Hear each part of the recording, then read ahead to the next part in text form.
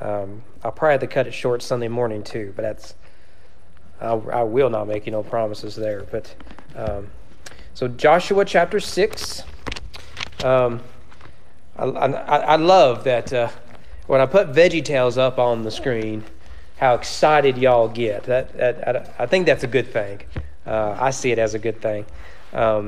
Danny wants me to stop talking and just play the movie, the kids show, the silly songs and everything. It could be the hairbrush song on there. I don't know, but this is one of the better of the VeggieTales. One of their first ones, I believe.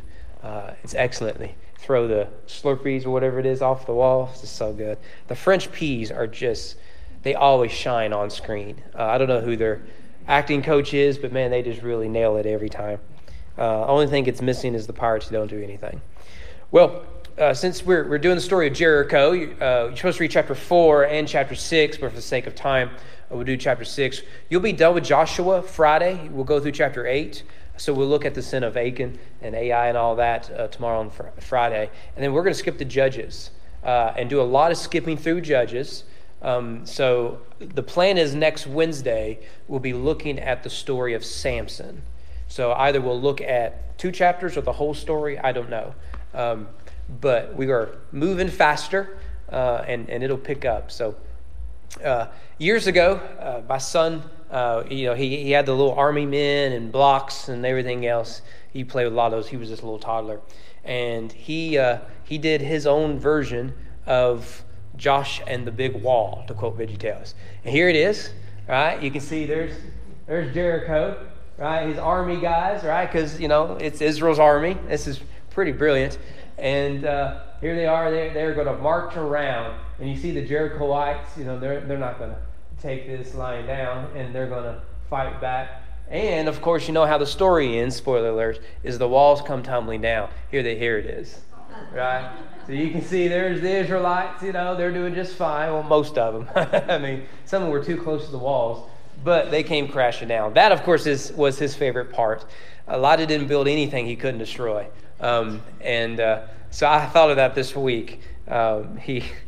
We would play Joshua and the Big Wall. And I have no doubt it was after we watched the VeggieTales movie. So I think what we'll do is we'll take this in pieces. So let's start with the charge. I didn't know it was going to be animated. Verses 1 and 7. Joshua 6:1. Now Jericho was shut up inside and outside because of the people of Israel. None went out, none came in. And the Lord said to Joshua, See, I have given Jericho into your hand with its king and mighty men of valor. You shall march around the city, all the men of war, going around the city once. Thus you shall do for 6 days. 7 priests shall bear 7 trumpets of ram's horns before the ark. On the 7th day you shall march around the city 7 times, and the priests shall blow the trumpets. When they make a long blast with the ram's horn, and you hear the sound of the trumpet, then all the people shall shout with a loud, great shout, and the wall of the city will fall down flat. And the people will go up, everyone straight before him. So Joshua, the son of Nun, by the way, notice that Joshua is the only person in the Bible who didn't have a father. His father was Nun. That is an old preacher joke. I'm sorry. But Joshua, the son of Nun, called the priests and said to them, Take up the ark of the covenant, and let 7 priests bear 7 trumpets of rams, horns before the ark of the Lord. And he said to the people, Go forward, march around the city, and let the armed men pass on before the ark of the Lord. So this, of course, is setting up. This is the game plan of how it is that we are going to take Jericho. They have now gone 40 years through the wilderness. Moses has died and was buried. Of course, that's all in Joshua 1. The manna is no longer falling. Maybe you saw that this week. And they are living off of the land, the promised land flowing with milk and honey. And now they are ready to take the city of Jericho. And these first cities they take are strategically located, particularly when it comes to trade and everything else in the land of Canaan. So you'll notice there, verse 1, it opens up with a doublet. It literally reads in the Hebrew that Jericho was shut up inside and shut up outside.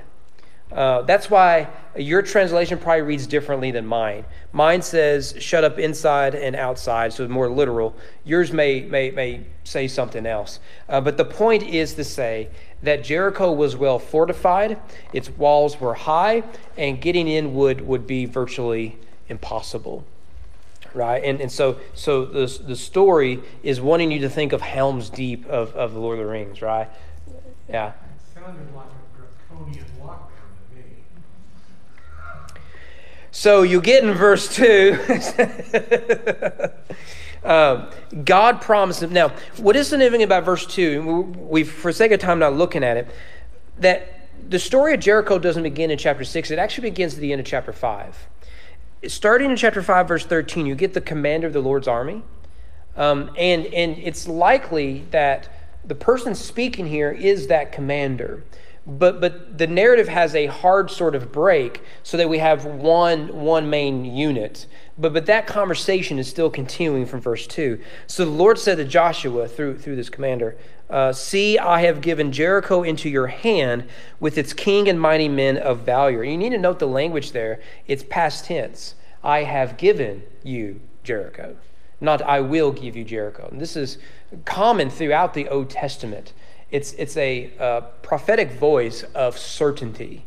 I will do this. I guess the closest we have is when athletes guarantee a victory. But even then, didn't Babe Ruth, when he the one, he pointed to the stands, knocked it out, right? And this is what this is. It is, God is asking Joshua to trust that the destruction of Jericho is already accomplished. All you need to do is to obey him, obey the Lord, and it will certainly happen. The means by which it will happen are already there. The obedience to see to it that it will fall is all that requires. And you'll get this language all over the prophets. Not that God will destroy Babylon, for example, but that God has destroyed Babylon, for example. And so verses 3 to 7, you get the military strategy. We know it well. 2 parts. For 6 days, the Israelites will march around Jericho quietly. Right? This would not have included every Jew. The order is given to us. It's soldiers, followed by 7 priests, each with a trumpet, the Ark of the Covenant carried by the Levites, and finally a rear guard. Scholars suggest this formation mirrored Egyptian tactics, which would not have been surprising, given that the Israelites came from Egypt and in many ways were as Egyptian as they were Semitic, right? Because they were in Egypt for hundreds of years. And the person that established them in Egypt was a political figure there. But it also, what a lot of people think is happening here is beyond just obeying God, but practically speaking, it's like psychological warfare. I mean, can you imagine if okay, the army is out there and they're going to attack any time, and what is it they're doing? They're just torturing you, right? They're just walking around with this little army. You know there's more. They're just walking around. They're not saying anything. They're just walking around. It's kind of creepy when you think about it, right? I mean, think about it. If you woke up at 3 o'clock in the morning and there was someone standing outside looking into your window, all right? They're not saying anything. They're just, it's like every creepy movie, isn't it? And then they decided to just walk around your house. Not touching nothing, not saying nothing. And all the while, they're just looking right into your windows, right? I mean, it's creepy. When I was growing up, we didn't lock our doors. And one day, someone did come to the house. My sister was watching my brother and I, and we had sort of gotten word. It had to do with a business situation. We had gotten word this guy was probably coming to the house to come get my dad. And it was just the 3 of us. We were scared to death. And so we went and locked all the doors and the windows and all that sort of stuff. Now, we only need to lock one because there was too much stuff in front of the other 2. They were fine. And he started to go around the house looking at all the windows. And I remember I was a little guy. I was younger than my daughter and scared to death. And we would try to find hiding. I don't know why we didn't just find a bed. Right? My sister grabbed, because we didn't have cell phones. We had the wall phone, So my sister should have just done that. and then we should have just hid behind our doors, but our beds. But every time he would go into a room, to another window, we would try to find another room. Right, there's three of us, so one would take this side, the other would take that side, and I got stuck in the middle. I had a little. This was not planned for me to talk about. We had like a little Ninja Turtle chair, it stood about that high. I remember hiding underneath it, right in the middle of the wall there, scared to death, absolutely scared to death. And so you can see the psychological part of this, And then the second plan is that on the seventh day, the procession is to march 7 times around Jericho. I saw one estimate that it would take several hours to accomplish this, so it would be quite the feat of endurance. And, of course, the number 7 plays a prominent role in the narrative. There are 7 priests, 7 trumpets, 7 days, 7 marches around the city on the 7th day. And by my count, this is my count, so I didn't see this in commentary, the number 7 is mentioned 14 times in Joshua 6 alone. So that seems significant. Now, that's in an English Bible. I didn't try that hard to look it up in Hebrew, but it works. And, of course, 7 is the number of completion and harks back to creation. What is God doing? God is ushering in a new creation. Now, in order to do that, he is unfolding a lot of the drama from before. Whereas the Israelites were expelled, now they are returning. And then there's, we can't chase this rabbit, but there's a lot of language about giants, right? They have to be expelled, so you have a retelling of the Noahic story and so on and so forth. You have cities with high walls falling down, you get the Tower of Babel story, and on and on and on, until finally you get this land flowing with milk and honey. You get the new Mount Zion, a mountain, and there will be a temple, and so you're having a new garden. You're getting a garden in the middle of the wilderness. So that's the charge, right? You're going to do these things. And then we get the campaign. I did not know those were going to be animated. Verses 8 to 14. Just as Joshua had commanded the people, the 7 priests bearing the 7 trumpets of ram's horns before the Lord went forward blowing the trumpets with the ark of the covenant of the Lord following them. The armed men were walking before the priests who were blowing the trumpets, and the rear guard was walking after the ark while the trumpets blew continually.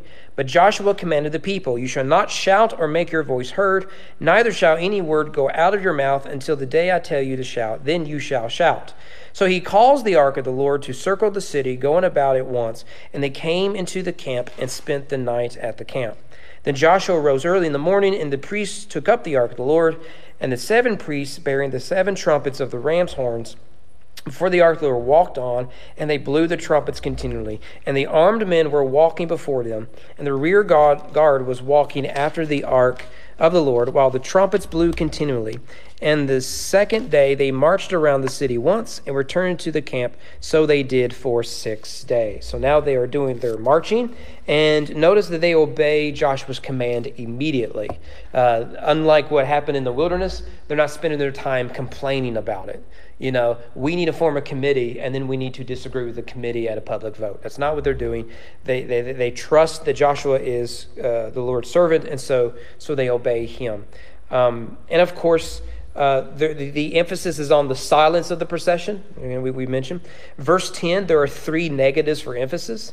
You shall not shout. You shall not make your voice heard. Neither shall any word go out of your mouth. That sounds like a parent to a teenager. Right, I coach the boys all the time, and I have to repeat myself all the time to them. Right, boys, get over by the wall. I need you to stand on the other end of the court. I need you to do it now. Right? I mean, how many ways can I put the simple task you're doing? I can think of several examples just from yesterday's practice alone. And the only permissible sound is the trumpets blown by the priest. Again, I do think there's psychological warfare just going on here. It is creepy. It's just creepy. Air raid siren. What's that? Sounds like an air raid siren. Yeah. And it's not noon o'clock, right? It's not time for dinner. And they do this, of course, for 6 days. And that leads to the conquest, verses 15 to 25. Spend a little bit more time on this. Picking up verse 15. On the 7th day they rose early at the dawn of the day, marched around the city in the same manner 7 times. It was only on that day that they marched around the city 7 times. And at the 7th time, notice 14 times the word 7 appears, when the priests had blown the trumpets, Joshua said to the people, "Shout, for the Lord has given you the city." Notice again, it's past tense. So the shout is almost rejoicing, right? The time has come. The city is ours. Verse 17, and the city and all that is within it shall be devoted to the Lord for destruction. Only Rahab, or Rahav, you may hear her name pronounced because it's actual Hebrew. In English, it's Rahab.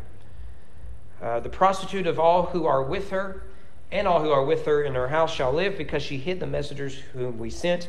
But you keep yourselves from the things devoted to destruction, lest when you have devoted them, you take any of the devoted things and make the camp of Israel a thing for destruction and bring trouble upon it. But all silver and gold and every vessel of bronze and iron are holy to the Lord. They shall go into the treasury of the Lord. So the people shouted, and the trumpets were blown. As soon as the people heard the sound of the trumpet, the people shouted a great shout. The wall fell down flat, so that the people went up into the city, every man straight before him, and they captured the city. Then they devoted all the city to destruction, both men and women, young and old, oxen, sheep, and donkeys with the edge of the sword. But the two men who had spied out the land, Joshua said, go into the prostitute's house and bring out from there the woman and all who belong to her, as you swore to her. So the young men who had been spies went in and brought out Rahab and her father and mother and brothers and all who belonged to her, and they brought all her relatives and put them outside the camp of Israel. And they burned the city with fire and everything in it, only the silver and the gold, the vessels of bronze and iron, they put into the treasury of the house of the Lord. But Rahab, the prostitute, and her father's household, and all who belonged to her, Joshua saved alive. She has lived in Israel to this day, because she hid the messengers whom Joshua sent to spy out Jericho. So here the walls come tumbling down. Verses 14 to 17, they go around 7 times. So everything's the same as the 6 days, except now you're doing it 7 times, and you shout, right? So everything to a T that Joshua was told by the Lord to do, he instructed them to do, and they obeyed it. However, I want you to notice something. Verse 17, part A, and the city and all that is within it shall be devoted to the Lord for destruction. Now skip down to verse 20. So the people shouted and the trumpets were blown. Notice that in the narrative, you could skip the second half of verse 17, verse 18 and 19, and the narrative would continue quite smoothly. What the narrator does is interrupt the story. And part of that is for emphasis, right? Because you're building up, they're about to shout, they're about to shout, they're about to shout. Cut to this other narrative. That is the one thing that drives me most crazy about Peter Jackson's Lord of the Rings, right? Is they're at Helm's Deep. Just hang out at Helm's Deep. We're getting rid of orcs and everything, right? Just show me the battle. I don't care about Frodo right now, right? I mean, I want to see the action, but it builds tension. So while you're over here, right, and the camera's telling you this story, you want to know what is happening over here, where all the action is, and you get that interruption here. And so what this is a parenthetical note explaining who is to be spared and what is to be destroyed. So notice that Rahab the harlot is to be spared. That's verse 17, the second half. And this, of course, goes back to her hiding the spies. Now, Joshua loved to use spies. Remember that spies were sent into the land of promise, and he came back, and all but 2 said, there's giants in the land. We're scared to death. Let's go back to Egypt.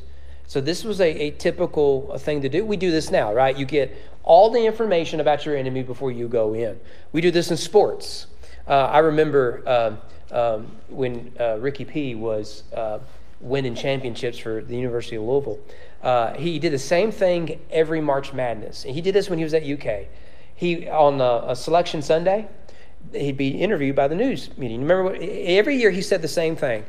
Of all my years of coaching, this is the hardest draw I think I've ever had. Every year he said that. He could be playing teams like Robert Morris and St. Peter's, and he would still say that, right?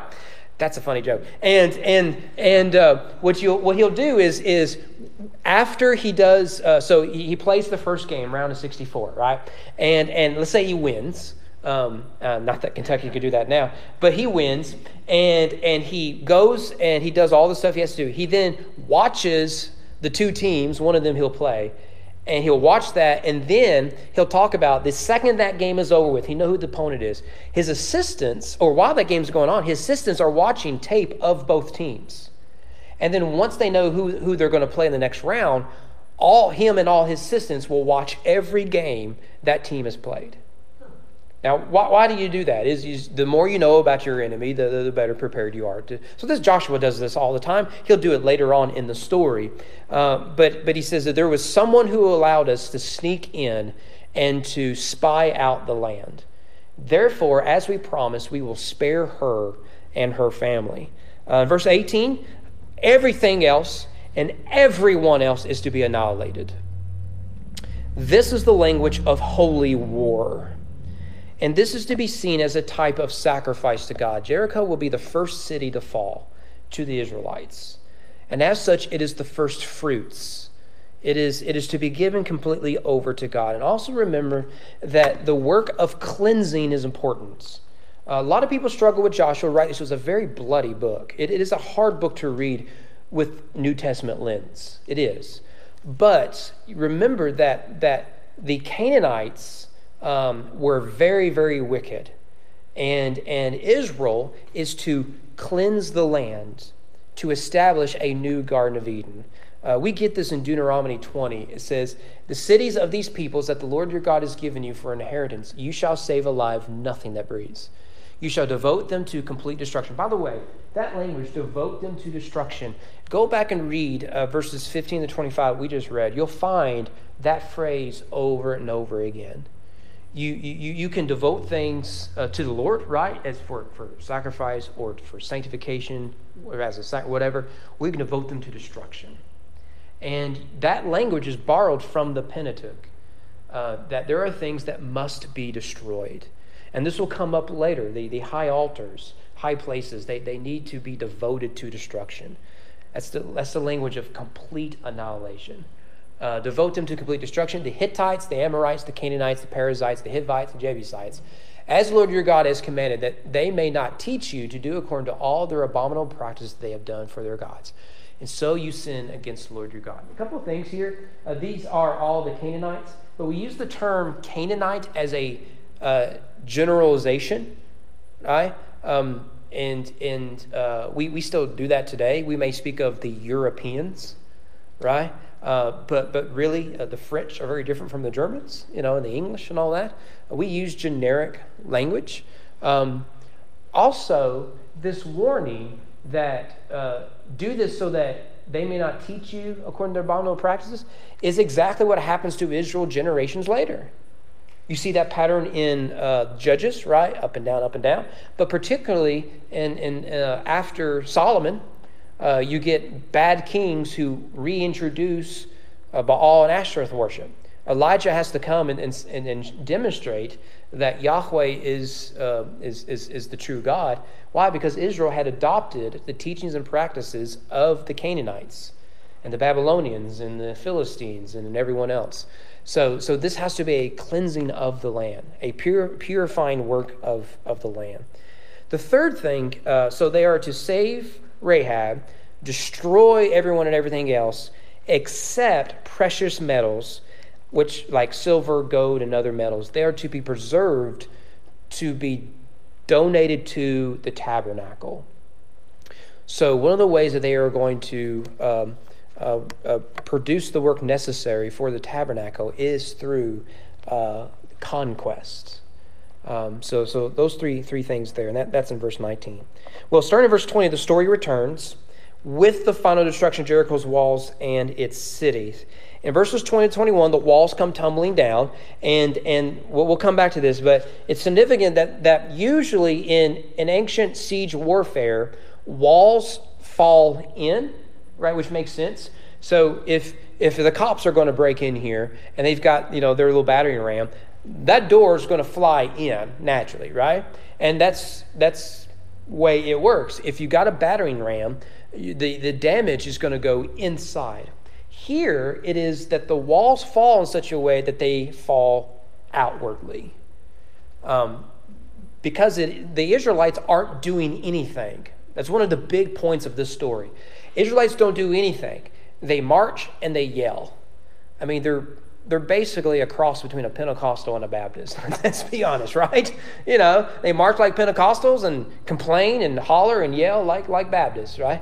And so God does everything else. And so, verses 22 to 25, the two spies go in and rescue Rahab. And now there's some real irony here that is really rich. Rahab had rescued these two men from certain death. Now, these two men rescue Rahab from certain death.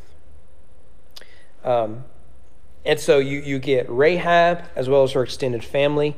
And notice in verse 23, the language there is, they brought all her relatives and put them outside the camp of Israel.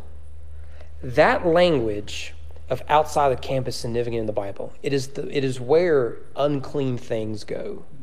For example, lepers go outside the camp. The leper shall remain unclean as long as he has the disease. He is unclean. He shall live alone. His dwelling shall be outside the camp. However, this is the last time that phrase is found in the Bible until a single reference is made in the New Testament. And it's a very important reference in the New Testament. That, of course, is Hebrews. For the bodies of those animals whose blood is brought into the holy place by the high priest as a sacrifice for sin are burned outside the camp. So you bring the sacrifice into the temple, and then you take them outside the camp where they will be burned and discarded. So Jesus suffered outside the gate.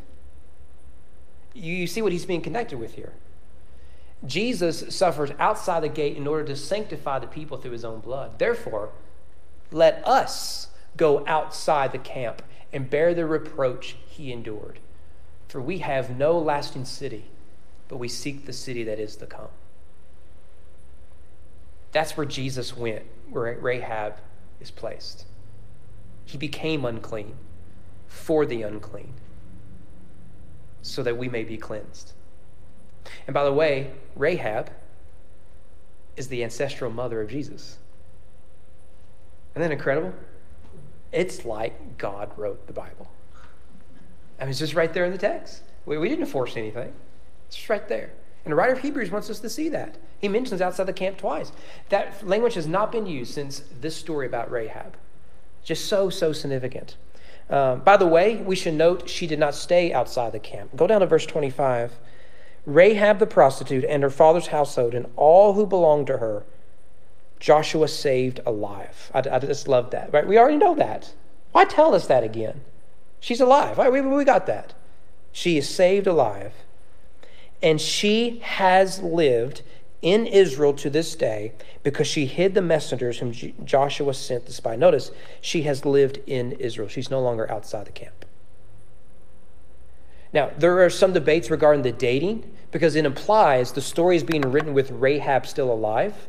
And that may actually be the case because we get this in 1 Corinthians 15 where Paul says, look, Jesus appeared after his resurrection to more than 500 people, and you can still go talk to them. Some of them have fallen asleep, they died, but there's still a whole bunch still around, right?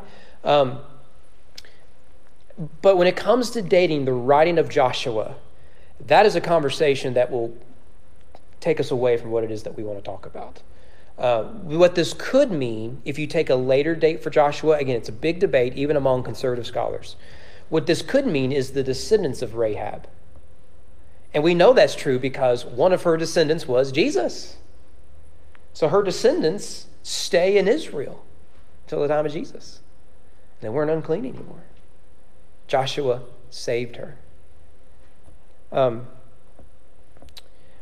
one of the things I've done a lot this past week is look at what it is that we know historically about about Jericho.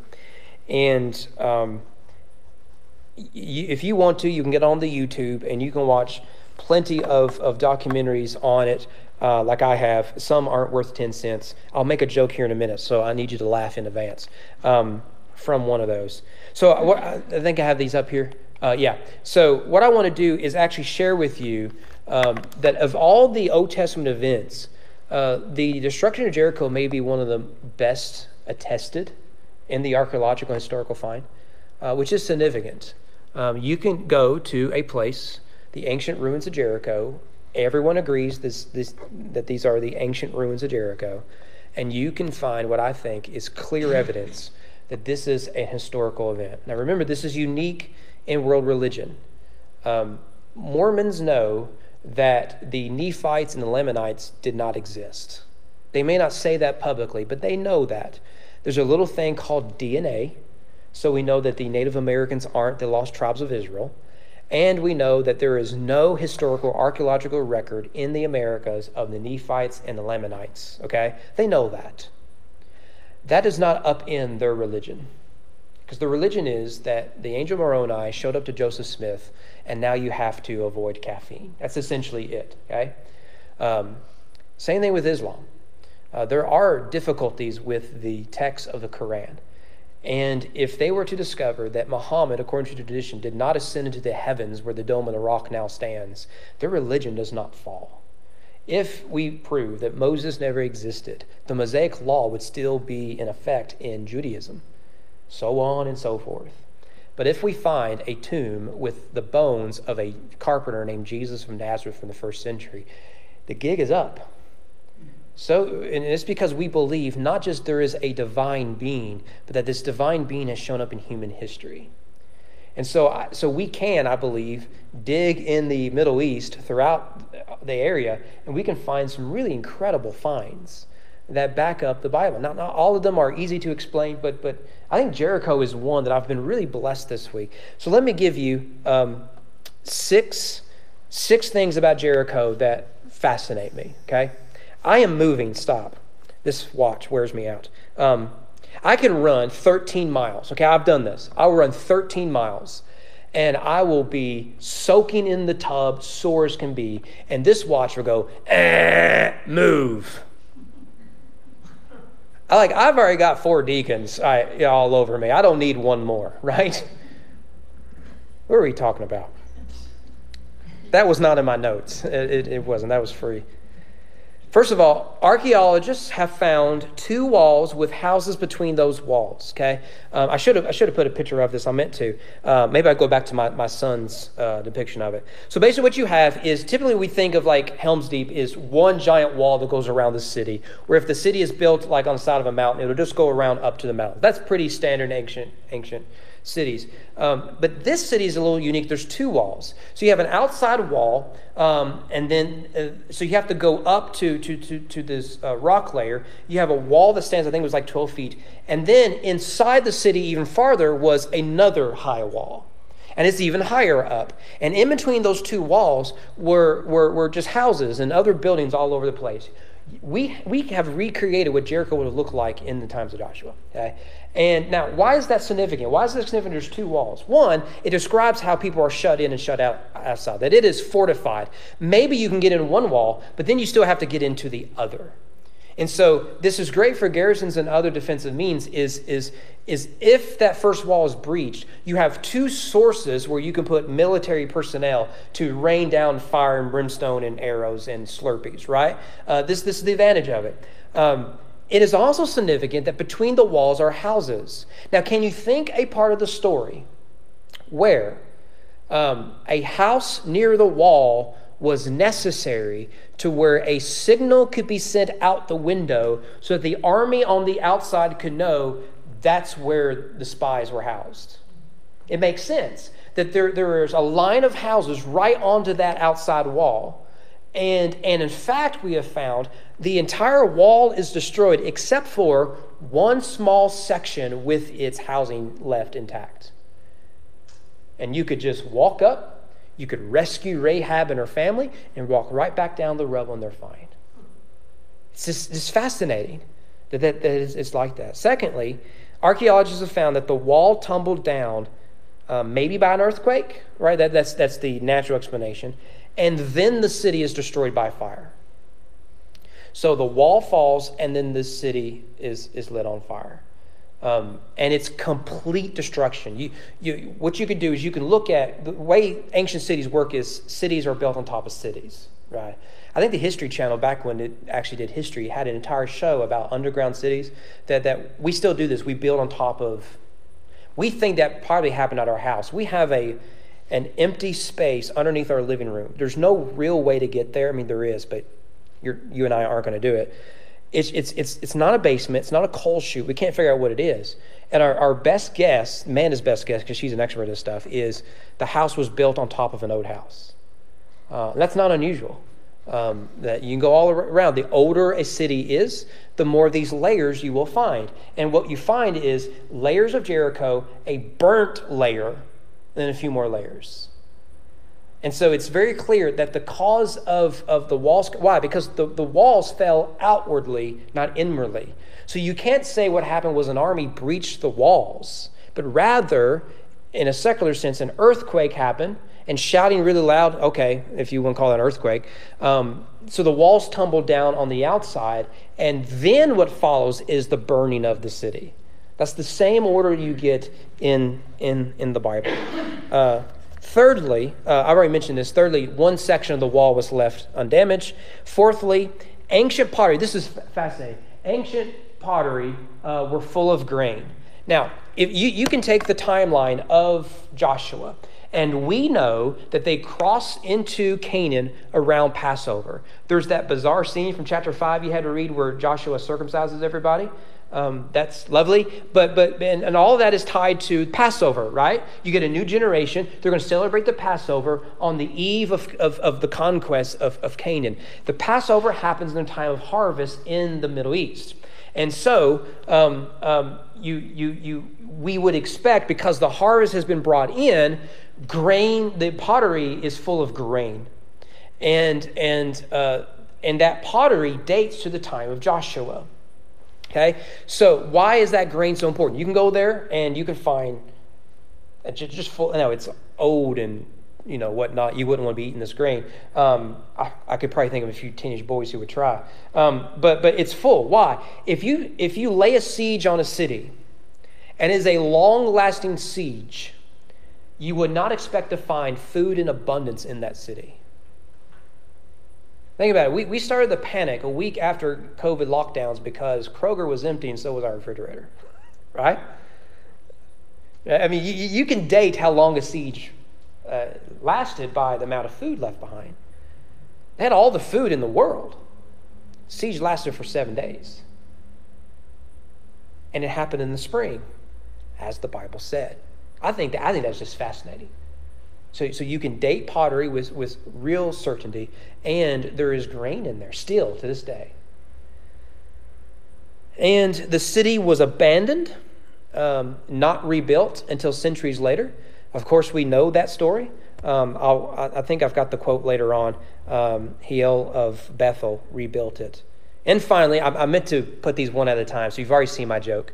The shock wave that destroyed Jericho, the Jericho wall, was ancient alien technology used by the Jews. According to the History Channel, a little show they have called Ancient Aliens, the Ark of the Covenant was alien technology that the Jews used as a shock wave that destroyed the wall. I think that's awesome. I don't know why they didn't do it with the other cities, but they at least did it with Jericho, and that's pretty cool. You didn't know that, did you? Hey, it's science. Okay. Well, let's move on. Verses 26 and 27 is finally the curse. Joshua laid an oath on them at that time, saying, "Cursed before the Lord be the man who rises up and rebuilds the city Jericho. At the cost of his firstborn shall he lay its foundation, and at the cost of his youngest son shall he set up his gates." Notice the parallelism there. So the Lord was with Joshua, and his fame was in all the land.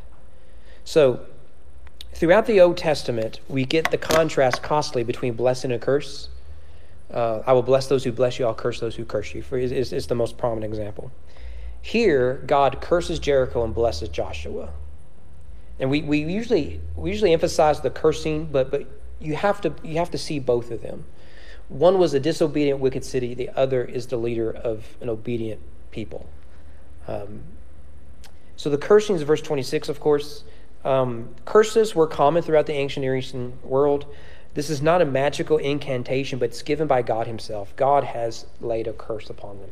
Much the same way he's laid a curse upon the ground by which we work, and so on and so forth. So now you have a curse upon upon a city. Now, this is fascinating. We've done a little bit of archaeology, so I love archaeology. I couldn't do it myself, but I do love finding that you can dig the ground and see and be reminded of God showing up in real history. We found one of the most significant archaeological finds, verified, still waiting on peer review, but it seems like very well verified within the last few weeks. Maybe you saw it on your news or on my Facebook, Twitter. I posted on there. It is about the size of a stamp. It is a little tablet that has the name of Yahweh in 3 letters. You could do Yahweh in 2, 3, or 4 letters. Typically, we do it in 4, but in ancient Hebrew, you do it in 3 letters. It is the oldest reference to Yahweh we have ever found. It is significant for a lot of reasons, and I'm tempted to nerd out. But let me give you the simple one. One is it shows that the Hebrews were literate during the time, at least, of the Judges, because that's when we're kind of dating this thing. Okay? Now, why is that significant? Many people claim there's no way, not only could Moses not have written the Mosaic Law, the Pentateuch, but that Israelites couldn't read or understand a complicated legal system, which is bizarre to me because the Egyptians were more complicated. Okay? Have you tried to read hieroglyphics? No, you haven't. There's a reason for that, right? And so here we have not only an old reference to Yahweh, the divine name. So a unique, no other religion has Yahweh. So this is uniquely Jewish in the time of Judges. But it is a tablet of cursing. I'll put it up here. Here it is. It's big here, but it's really small. And it says, cursed, cursed, cursed. Cursed by the God Yahweh. Notice it's lacking a letter, but we know it's Yahweh. And it's a style of Hebrew that even when I was at my best of Hebrew, which was not very good, I could never read. You will die cursed. Cursed you will surely die. Cursed by Yahweh. Cursed, cursed, cursed. Notice Yahweh mentioned twice there.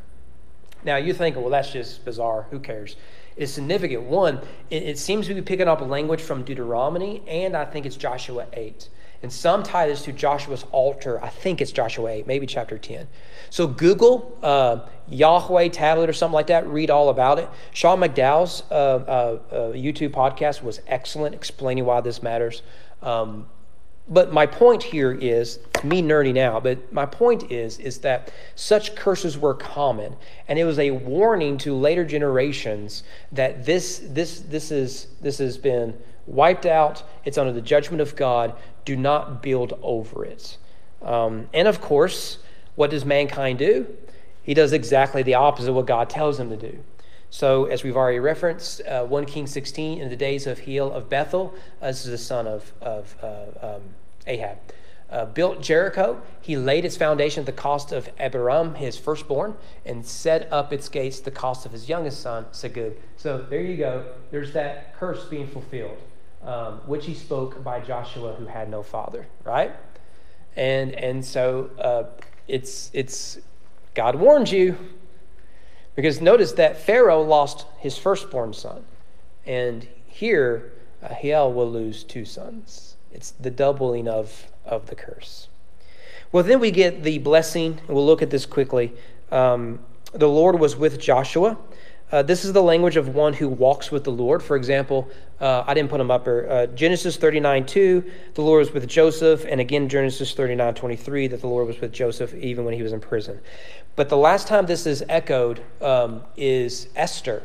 Mordecai was great in the king's house, and his fame went out throughout all the provinces. For this man Mordecai waxed greater and greater. His fame was out there. Okay, so real quickly, who cares? Who cares? What does this have to do with Christ? 3 things. I actually have a 4th. One is faith in the Lord's victory is a Christological importance. The using of the past tense to speak of the certainty of an event yet to happen is the story of the Gospels. So when the angel visits Mary and Joseph, you will name him what? Joshua. For he will save his people from their sins. It's the same pattern we get at the cross. Faith in the Lord's victory. Secondly, grace towards the unclean. We've already seen that with Rahab, haven't we? How many times did the text say Rahab the prostitute, Rahab the prostitute, Rahab the prostitute? Wants the reader to see that she is unclean. She goes outside the camp. She is a Gentile. Her whole family are outside the camp. But grace draws even them in. That's the good news of the gospel. So what did Jesus do? He went outside the camp. He touched the leper. He touched the Peter's mother-in-law. He walked into the tomb to deliver Lazarus. That is the power of grace. Finally, the deliverance of Christ. This is a story of conquest. It is a story of deliverance. So it is we get it here. And again, it is not an accident that Joshua means the Lord saves. What did Joshua come to do? He came to save his people through conquest and through deliverance. And what does Jesus come to do? The Lord saves, not through conquest, but through a cross.